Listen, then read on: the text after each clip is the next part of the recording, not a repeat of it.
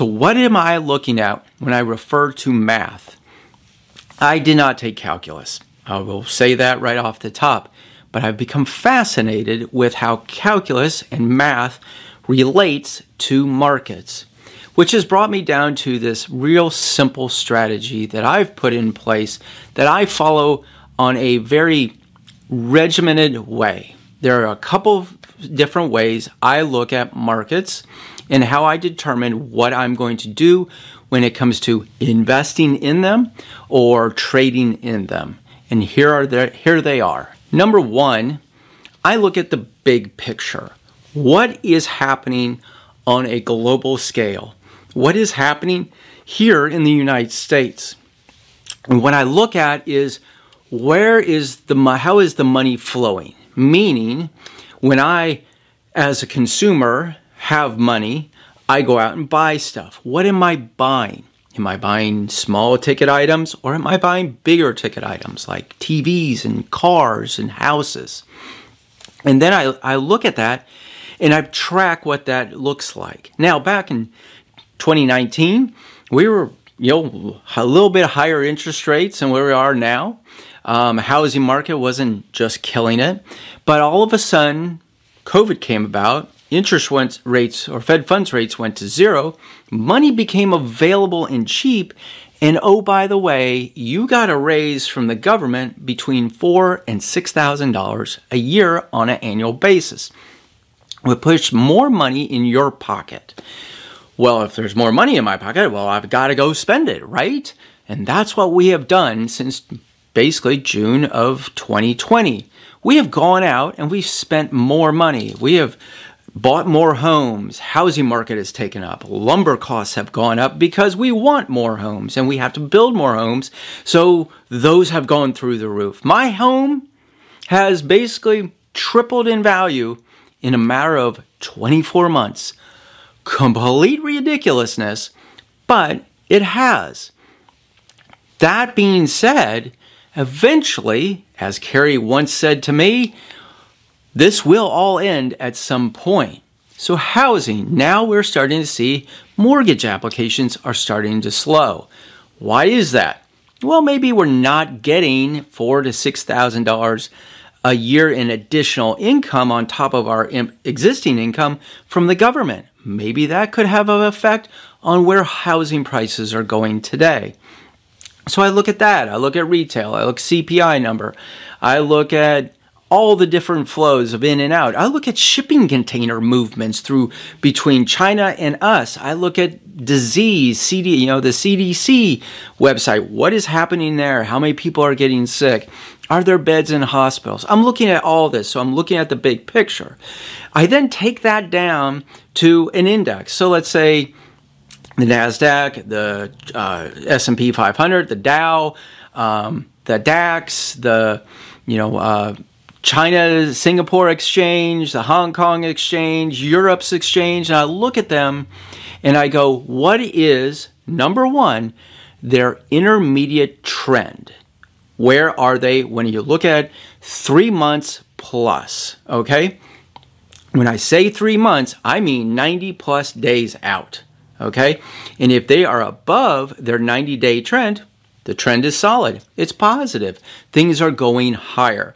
It will eventually, at times, sell off, pull back to that 90-day trend. But if it bounces off that and moves higher, then I know I'm in an upward trending environment. I put that on, say, the indexes. I put that on, growth numbers on housing or used car sales or new car sales or TV sales. I harp on TV because I just bought a new TV. First one in, 15 years? Ooh, wow. Completely different than what I had before. But the prices were higher than what I was expecting because they have been popular in the last 24 months or so. So I look at the 90-day period of time. What does that look like? If my position, let's say, Facebook, since that's been a topic of conversation between Carrie and I, Facebook has broken its 90-day trend. Whoops. Uh-oh. Investigate, take a look. What's going on there? Well, fundamentally, they are losing money. They're slowing down. They're not producing their growth. So that to me says, until Facebook breaks above that 90-day trend, I don't want anything to do with it. Maybe a trade. And a trade is 3 weeks or less. If a stock is trading above its 3-week trend, maybe it's starting to trend back towards its 90-day intermediate trend. And if it is, maybe it's something to take a look at, keep an eye on. But while I'm looking at all this, I'm looking at how fast are these movements changing, or the rate of change of these things. I'm wanting to know, is there a big abnormal movement in the rate of change between the individual days of the trading days through weeks, months, and years? If there is, it's giving me a directional idea of where things may be headed. So I look at those two things on an intermediate and short-term trading environment. So more than 90 days, is it above its 90-day trend? And is it below its 3-week trending or above it? Gives me a directional idea where things are going. Number 2, I watch volatility, the VIX, the VXN, which is the NASDAQ 100 volatility index. These are things I'm looking at. And I've done in a previous video the great place to invest in those areas. The chop bucket, where you get chewed up because the market keeps going like this and volatility goes like this. And then where market crashes happen.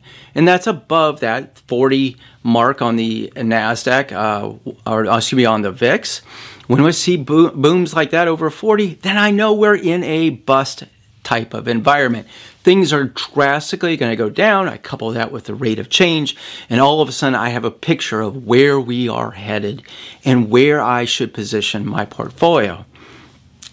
And number 3, I have picked up on this here recently on a short-term trading environment. So less than 3 weeks. Heck, I'm less than 24 hours is what I'm looking for. I'm looking at the implied volatility number. And I couple that with my slow stochastic indicator. And I can sit there and watch as volatility creeps up and the slow stochastic creeps down. I know where to position myself, and vice versa. These are the indicators that I'm really basing my decisions on. If it breaks the intermediate trend, I know that that position or that index or that stock or that bond or whatever it is headed downward. And as I see lower lows and lower highs, I know the trend is down. So go look at your favorite stock, go look at your favorite index, and look at a 90-day period of time. I use the EMA 90-day period.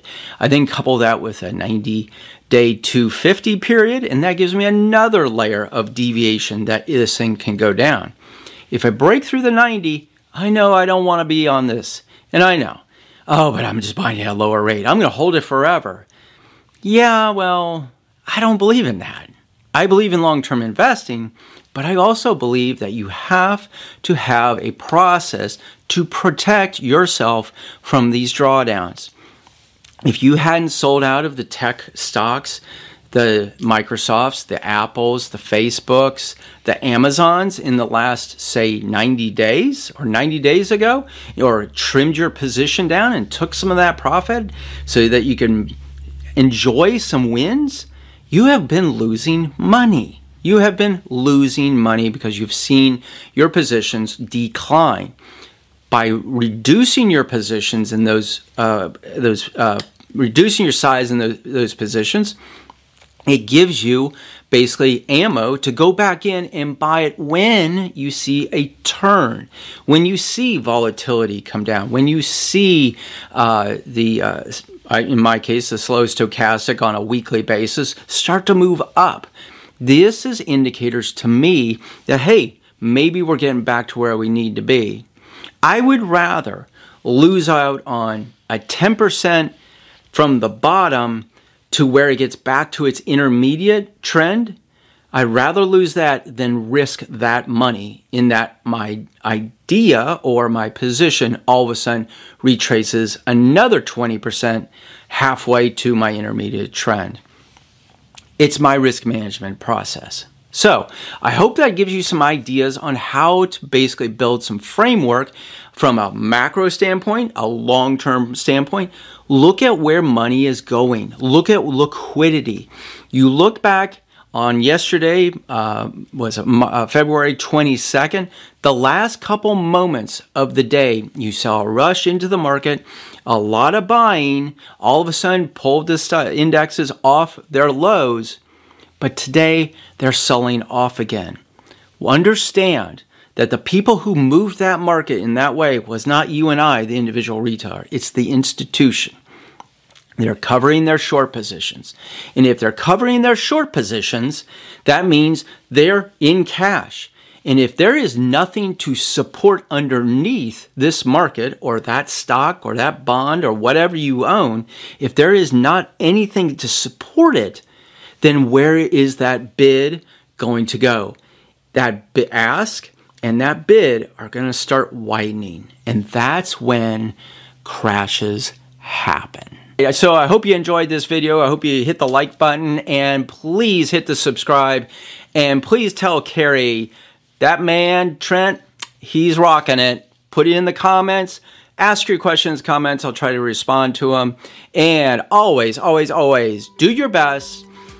Do what you can do about the things you can control, forget the rest, and always, number 3, live loud. Peace.